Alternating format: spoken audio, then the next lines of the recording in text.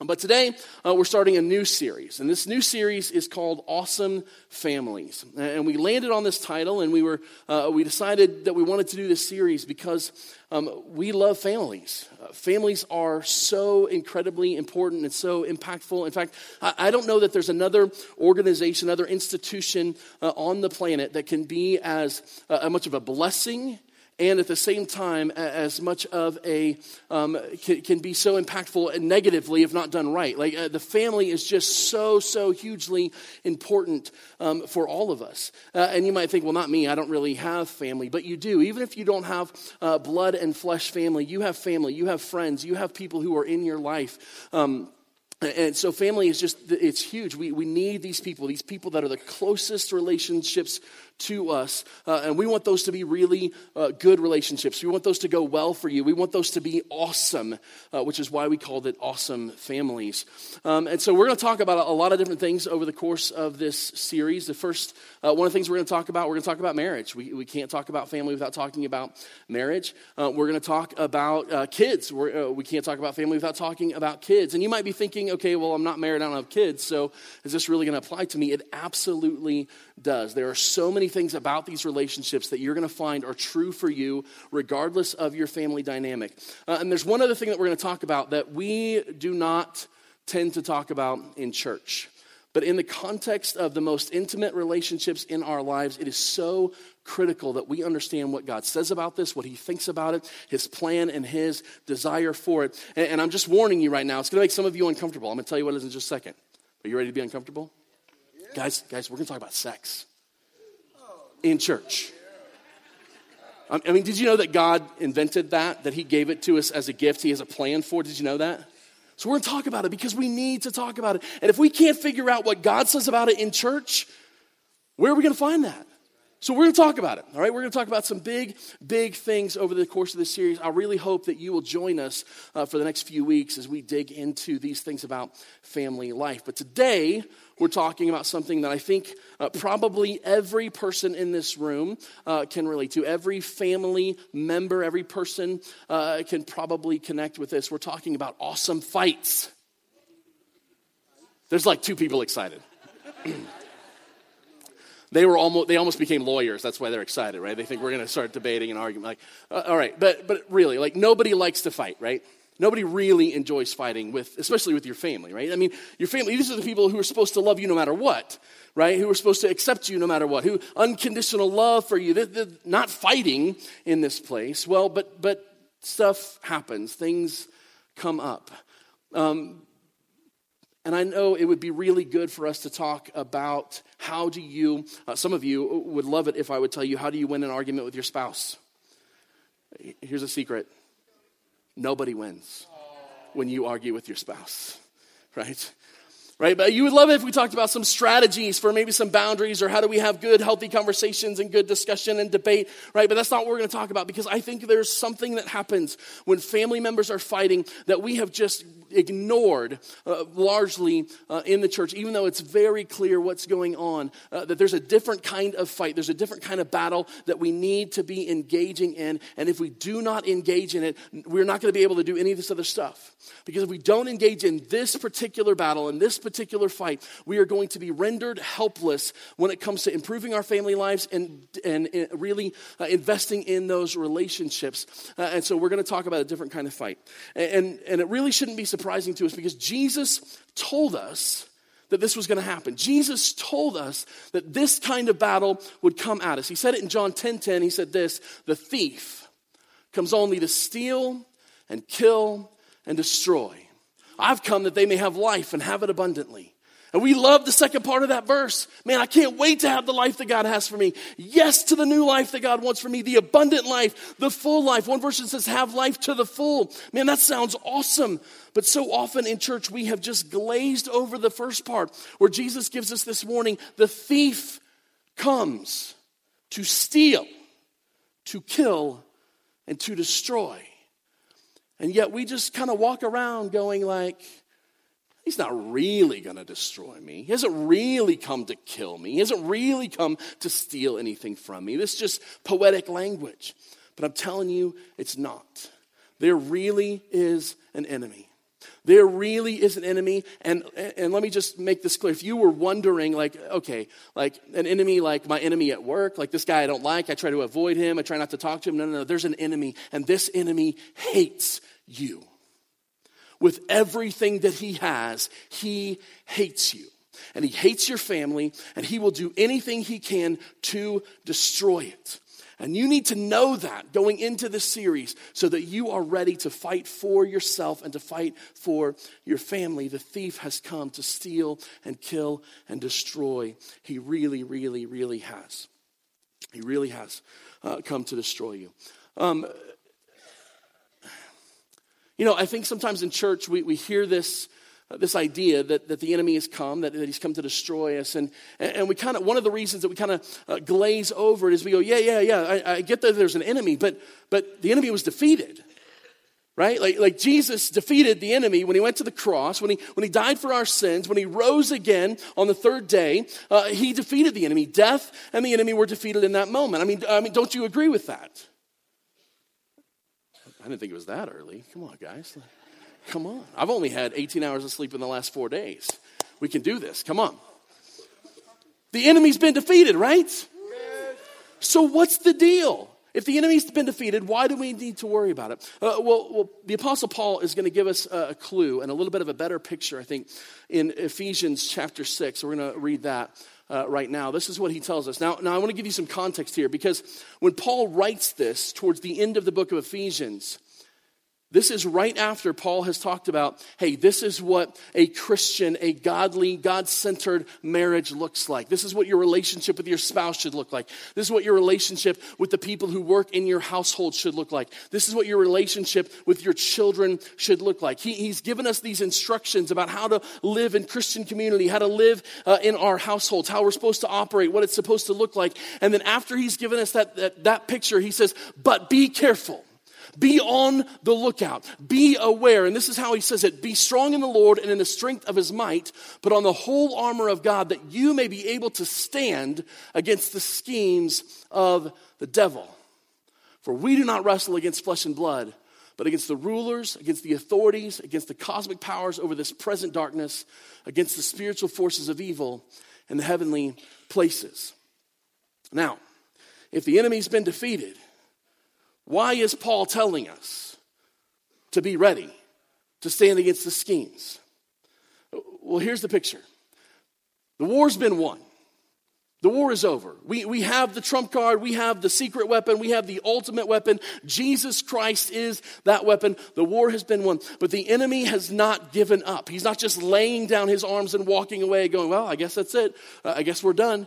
He wants to take as many of us out as he can before it's too late. Before he gets cast into the eternal pit of fire, he's going to take as many of us out as he possibly can. And so we are still in the midst of battles, even though the war's been won. Does that make sense to you?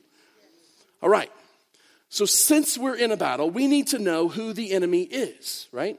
And Paul says it really clearly, that the enemy, our enemy, is not against flesh and blood, but against the rulers, the authorities, the cosmic powers over this present darkness, and against the spiritual forces of evil in the heavenly places. So let's just start with the first part of that. Our enemy is not against flesh and blood. I'm going to ask you a question real quick. Is there anybody in this room who is not made of flesh and blood? Nobody? Okay, I didn't think so, but I want to make sure. So nobody in this room is made of flesh and blood. So here's what you need to understand that Paul is saying. There's something, I just got to call this out, because so often in our family relationships, with our best friends, with the people we're closest to, with our parents, our spouses, or even our kids, what happens is we have conflict, we have disagreement, we have unmet expectations for whatever reason. There's something that happens, and then the other person, whoever's on the other side of the table, they become the enemy, right? But this says our enemy is not against flesh and blood. So you know what that means? It means you are not the enemy. It means you are not the enemy. Which means that when you've had that day and you go, oh my gosh, I was the worst parent ever today, or I was the worst friend ever today, or I cannot believe that thing came out of my mouth and I said that to that person. And you begin to have all of this self-loathing and this shame and this guilt on it. Guess what? You're not the enemy.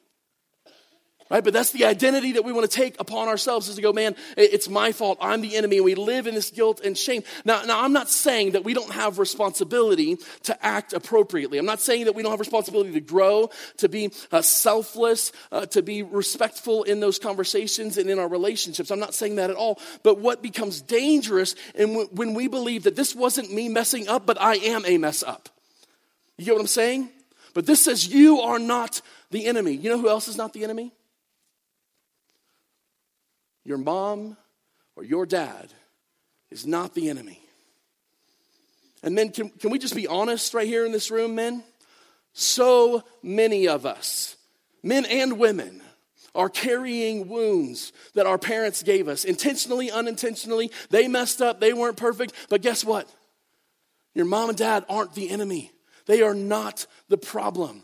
Your spouse is not the enemy. Your spouse is not the enemy. They are not the one you are fighting against. They are the one you are fighting for, that you are fighting with. And it doesn't matter what that relationship is for you. Maybe it's an ex. Maybe it's your ex-husband or your ex-wife. Maybe it's a step-parent. Maybe it's your kids, or it's a brother or a sister or a cousin or an aunt or an uncle. It doesn't matter. They are not the enemy. You fill in the blank. Whoever that relationship is, your whatever is not the enemy. I know I'm harping on this, but we have got to get this straight. We have got to get this truth buried deep into our hearts. Because if we don't get this piece, that we are not the enemy, that they are not the enemy, then what happens is as soon as there's conflict, we go back to this is this person's fault. And I need to figure this out. And I got to get this person out of my life. And I got to whatever. And we start to fight against that person instead of against the real enemy, who is not of this world, not of flesh and blood, and who wants to destroy us. Are you with me? All right. So we got to know who the enemy is. The other thing we have to know how the enemy comes at us, what the enemy's schemes are, how he does this, how he operates. I mean, isn't that important to know how the enemy operates? Because if you're just blind to it, if you have no idea, right, then you're going to be slaughtered. There's a movie that my wife and I love so much that we included the soundtrack of it in our wedding. It's Last of the Mohicans. Anybody familiar with that film? Beautiful, amazing film. If you haven't seen it, you should go watch it. There's an amazing picture of God's love for you in that film. You can't help but see it. It's beautiful. Anyway, this film, Last of the Mohicans, in part of this film, if you're familiar with it, you've got these soldiers. And the soldiers are trained to fight a certain way, right? And what do? They line up in these big long lines and big long columns, and they march along through the paths and trails and roads, right? And they're just marching along. And here's what happens. There's all of these Native American people who are fighting against them, and they're hiding in the woods. And they come at them they just come out of nowhere, and they slaughter them because they did not know how the enemy was coming at them, and they just get destroyed. In this film. And that's really the way that it went. I mean, that's why they had so much victory, because they came at him in a way that they weren't expecting. And so we have to know how the enemy is coming at us. And guys, he is I'm not praising him in any way when I say this, right? He is vile, evil, wicked. Our God is so much greater, so much higher, so much stronger, so much better than the enemy. But understand this, the enemy is wicked smart. Right? He's not an idiot. He knows the moments of your weakness. He knows the moments when you're going to be most tempted. He knows when you're exhausted. He knows when you've had a bad day. In my case, he knows when you've gotten 18 hours of sleep in the last 4 days and you've been on a plane for the last 4 hours and you're coming home and you're going to be selfish, and he's going to trick you into being mean to your wife when you didn't mean to be mean to your wife last night. That's what he's going to do, right? Because he's wicked smart. He's going to come at us that way. So there's a really, Paul, again, gives us a kind of a picture in Ephesians chapter 4 that we're going to look at of kind of how this works a little bit. He says, be angry and do not sin. Don't let your sun go down on your anger and give no opportunity to the devil. Now, I've heard lots of different interpretations on this verse, but in the context in which Paul is writing, he's writing about unity in the church body, unity within the body of Christ in the church. And so it's pretty evident to me that Paul is saying, hey, if you are angry with someone, make sure that you don't let that anger go into sin. And what does that look like? How many of us have gotten so angry that we've begun to call the other person, even whether they're there or not, we begin to call them names, right? We come home and our boss has just done the dumbest thing he could possibly ever do. Not my boss. My boss is amazing. And he's going to listen to this on Tuesday, I'm pretty sure. My boss never does those, but like we come home, right? We're frustrated, right? And so we're just kind of processing through the day, and we're thinking, and we go, man, I'm so angry and upset about this thing, man. And then what happens, right? What happens is that turns into sin, not because we're angry, not because we're frustrated, not because we're disappointed, but all of a sudden we start to go, this person is. And when we start putting labels on the person that's wounded us, we're in big, big trouble. We are in danger in this moment because we're saying this person is an idiot. We're saying this person has no business being in the position that they're in. This person doesn't care about me, doesn't care about the company. He's going to run it into the ground. This person has no business doing whatever. Like whatever it is, you start putting those identities on that person, you have crossed the line into being angry, into being sinful. And Jesus says in his Sermon on the Mount, whoever says to his brother, this word, I can't remember the word, 18 hours of sleep in 4 days. I can't remember the word exactly right now. But he says this word, he says, if you say this to your brother, you are guilty of murder. That's the equivalency he puts on it. And so in your anger, be careful that you're not crossing into sin in your relationships. And don't let the sun go down on your anger. Why? Because that gives the enemy a foothold. When you hold on to that anger, you hold on to that bitterness, you hold on to that resentment, guess who is right there with you going, yep, that's right. Let's break up this relationship. Let's break this thing down. Let's bring disunity. Let's bring division. Let's come in there with that. Because you've let it go down. And this is what happens, right? Satan comes to us in these moments, his enemy, the devil, the demons that fall under him, that report to him. These demons, they come at us in these moments of opportunity, right? And in these moments of opportunity, they begin to lie to us. They go, that's right. That's right. You can't trust him. You're right. You are so right. You would be such a better leader than he would be, right? And here's what we do. Instead of recognizing that attack and that lie, we go, yeah, that is true. You know what we've just done? We've invited the princes of darkness, the evil ones in the spiritual realm to come be our best friend. We've said, hey, you know what? I do believe in Jesus, but right now I want you to keep telling me this because I like what you're saying. So I'm just going to agree with you. And I'm going to stand here and let you just keep telling me this thing. And I'm just going to agree with you. And I'm going to live right here in disunity and division and in this place of pain and hurt and a lack of peace and a lack of hope and a lack of joy. All the things that are contrary to what the scripture says we should be and should have, because I've just said, hey, yeah, keep telling me that. Keep telling me that. I like what you're saying. That's why this verse tells us, do not give him the opportunity, right? But you need to know our enemy is an opportunist, and he will take any opportunity that he can to sneak in there and to convince you, right? Like guys, listen, I haven't had much sleep, so you're just going to have to bear with me today because I just don't have much of a filter. But here's the deal. Whatever your temptation is, maybe it's alcohol, maybe it's drugs, maybe it's porn, maybe it's something else, I don't know. Whatever your temptation is, man, here's the greater battle. Yes, the enemy will tempt you in your weakest moments to say, yeah, you should go do that thing. Right? You should go drink that thing. You should go take that pill. You should go snort that, smoke that, watch that, whatever it is, right? He'll come at you in that. But that is not the bigger battle. The bigger battle is what happens after that moment when he tells you that's who you are. You are addicted to pornography because you can't stop watching it. And you're just always going to be this way. There's no hope for you. There's no salvation for you. God couldn't possibly love you. Nobody could love you because you are an addict to this thing. And that is the enemy lying to you, not because you've sinned, but because he wants to hold you in bondage to that. You got to understand. He comes at us in these moments of opportunity and he convinces us to make an agreement with him so he can hold us in bondage. That's what happens. That's how he operates. So what do we do about it? What do we do about it? I mean, is there any hope for us? Yes, absolutely, there is hope for us. Because you see, the enemy thought that he had won when it came to Jesus. When Jesus was here, the enemy thought that he was going to have victory, that he was going to claim victory over the kingdom of heaven by crucifying Jesus. But what he didn't know is that God had a plan. And here's what happened in that moment. Jesus Christ took upon himself willingly, even though he had never sinned, he had never done anything wrong.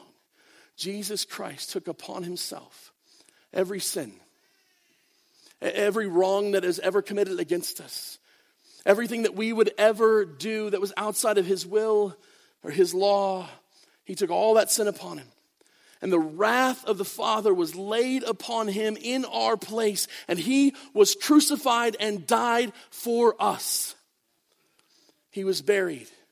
And 3 days later, God rose him from the grave and proclaimed victory over sin and death. But guys, you got to understand this. The enemy cannot, he can lie to you all day long, but he does not have the authority over you unless you agree with him.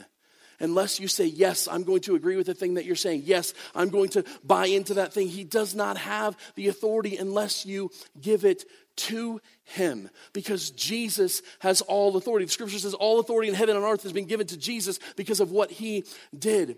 So the enemy cannot stand outside of our agreements. And guys, I've just seen it over and over again. This is where we get so hung up. The enemy lies to us and we agree with him. The enemy lies to us and we agree with him. I cannot say it to you enough. And you know what's hard about it is sometimes we don't realize we're being lied to. Right? I mean, listen, think about it. The last time you were in an argument with anybody, your best friend, your sibling, maybe your spouse. I mean, nobody here argues with their spouse. Right? Right? We're all good Christian people. Yeah. I just told you that's not true.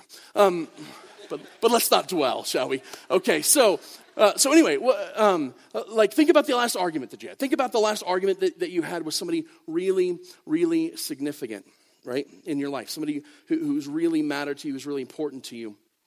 The argument that you had. Didn't you find yourself, if you think back and you reflect on it, weren't you arguing about things that you believed that weren't necessarily true? Isn't that true? It wasn't the heart, when you got resolution, wasn't that the heart of the argument? You don't care about me, right? That's the lie. You don't care about me. You didn't do this. Well, maybe I just forgot. Maybe I was just tired. Maybe they had a long day, right? But that's not what happens, right? That lie comes in and we agree with it, right? This is how it happens, right? We agree with these things, and then the enemy has authority to kind of spin that. So again, this is how he comes. Guys, I can't stress it enough. We have to recognize the lie, but oftentimes we don't see it coming, right? We don't hear the lie when it first comes. So I'm telling you, when that happens, this is what you need to do. This is what I did last night. And I'm telling you right now, this is what I did last night. When Michelle and I were kind of spinning together, she doesn't know I was going to say this, so we might be spinning again after this. I don't know. We'll see. But when we were kind of in this thing, man, and I'm just like, what? I don't even know why we're arguing, really. I don't even know what's going on here. I mean, it just became clear to me that there was something else working against us. Haven't you felt that way? The something is against us, does not want us to figure this out, right? But remember, it's not the person across the table. You have an enemy, but it ain't that person, right? So here's what I did. And here's what I want you to do. When you're in that moment, man, and you're just like, man, this doesn't feel right. This doesn't seem right. My spirit seems like there's something off here. Man, phone a friend. Text somebody. That's exactly what I did. There's 2 people that I texted last night, and I said, hey, man, like, the enemy is kicking my butt right now. I don't even know how. I don't know what the lie is. I don't know what's going on here. I don't know what's happening, but something is fighting against me. Would you please engage in the battle with me? Would you please pray for me? And you know what happened? My friends were praying for me. I believe they were praying for me. I know they were praying for me. And I know it because the battle began to turn. Now, there was not instant victory.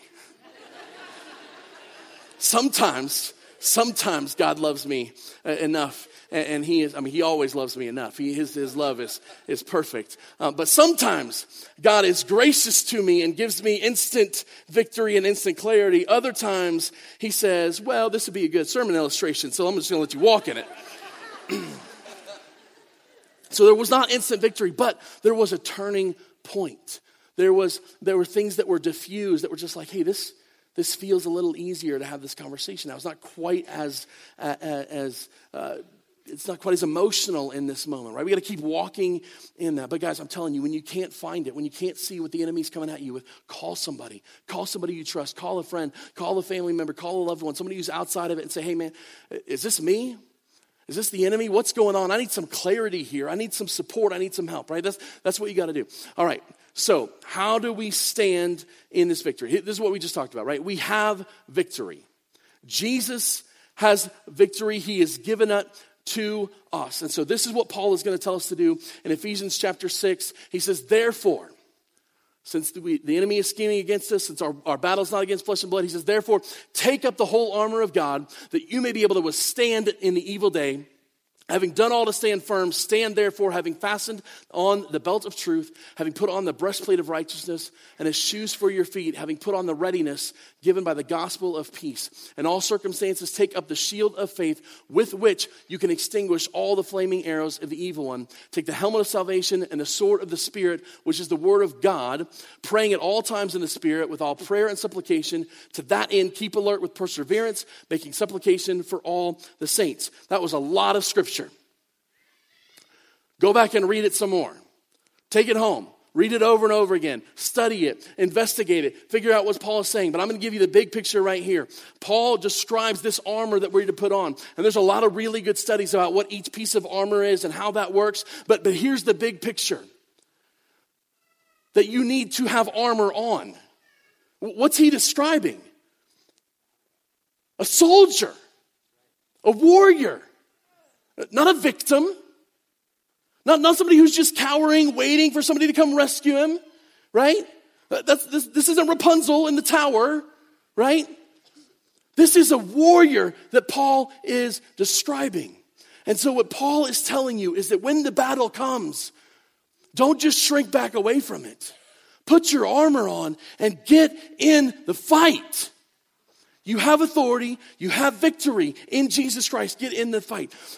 Paul is not giving us a list of things to do here. He's giving us a picture of who we are in Christ. We are warriors. We are soldiers. Now it's interesting that Paul uses this picture because soldiers are strong. Soldiers know how to fight. Soldiers know how to take the enemy out. But soldiers do not operate under their own authority. They operate under the authority and under the instruction of the commander. And there's something that we have to get right in this moment. The enemy is wicked smart. He is crafty, he is cunning, he will come at you in ways that you never expected. You need the intel that the commander of all commanders, the Lord of lords, the King of kings, the Lord of hosts has for you. and he wants to share it with you. So in the midst of what's going on, you have to reach out and say, God, give me clarity in this moment. God, what do you want me to do with this? God, how do you want me to respond to this? God, what do I do with this argument that's going on right now? And not the way that some of us pray, which is, God, what do you want me to do? Okay, you didn't answer, so I'm going to move on. Let him answer. And if you don't get an answer, ask again. And if you still don't get an answer, ask again. And don't stop asking until you have an answer. Because this is what we know. Jesus said, my sheep hear my voice and they follow me. They know it and they follow me. We should know the Father's voice. We should know what he's saying to us. We should know how he's leading us. And we have to know that if we are to engage in this battle. And once you've received that from the Father, once you're prepped for the battle, you're ready to go into it, you've received a word from the Lord on what to do, then you stand in the victory that he has already won. Do you hear what I'm saying? You stand in the victory. I know this is like new to a lot of you. This is like kind of out there for some of you. But listen, it's really this simple. It's really interesting. Jesus gives us this picture when he comes across demons and evil spirits in the New Testament, in the Gospels. What do we see Jesus do? Like if you were to sum all of those experiences up, Jesus, there's not some fancy ceremony that he goes through. There's not some ritual that he performs. By and large, when Jesus comes across the enemy in the New Testament, in the Gospels, this is what he says. Be quiet, go away. Because he has the authority to say, be quiet and go away. And here's what I'm telling you. The enemy only has permission to be next to you if you are in agreement with him. If you let him be there. But by the blood of Jesus, you have been washed clean. You have been given a new life. The scripture says, therefore, there is now no condemnation for those who are in Christ Jesus. It says, if anyone is in Christ Jesus, he's a new creation. The old is gone, the new has come. So if you are in Christ Jesus, you have the authority and the new life to say, be quiet. By the authority of Jesus, be quiet and go away. Not my authority, but by the authority of Jesus Christ, be quiet and go away. So, here's what this looks like. In those moments, stop. Stop the cycle. Stop the spin. Stop and pray. Don't make it a token prayer. Like you come together and you're like, hey, we need to talk this out. You're like, well, let's pray. Dear Jesus, would you please be here? And God, no, man, real prayer, heartfelt prayer. God, we are in the midst of a battle here. We need your guidance to see clearly through the battle. But God, we know that you have victory over the enemy. And that by your blood, we have been made new. And so by your authority, we declare the enemy has no place here. By your authority, Jesus, we declare that the enemy has no foothold against us. We break all of the agreements that we've made intentionally or unintentionally in the name of Jesus. And we declare that the liar cannot speak here, but only the voice of God in the authority of Jesus. That's how you fight the battle.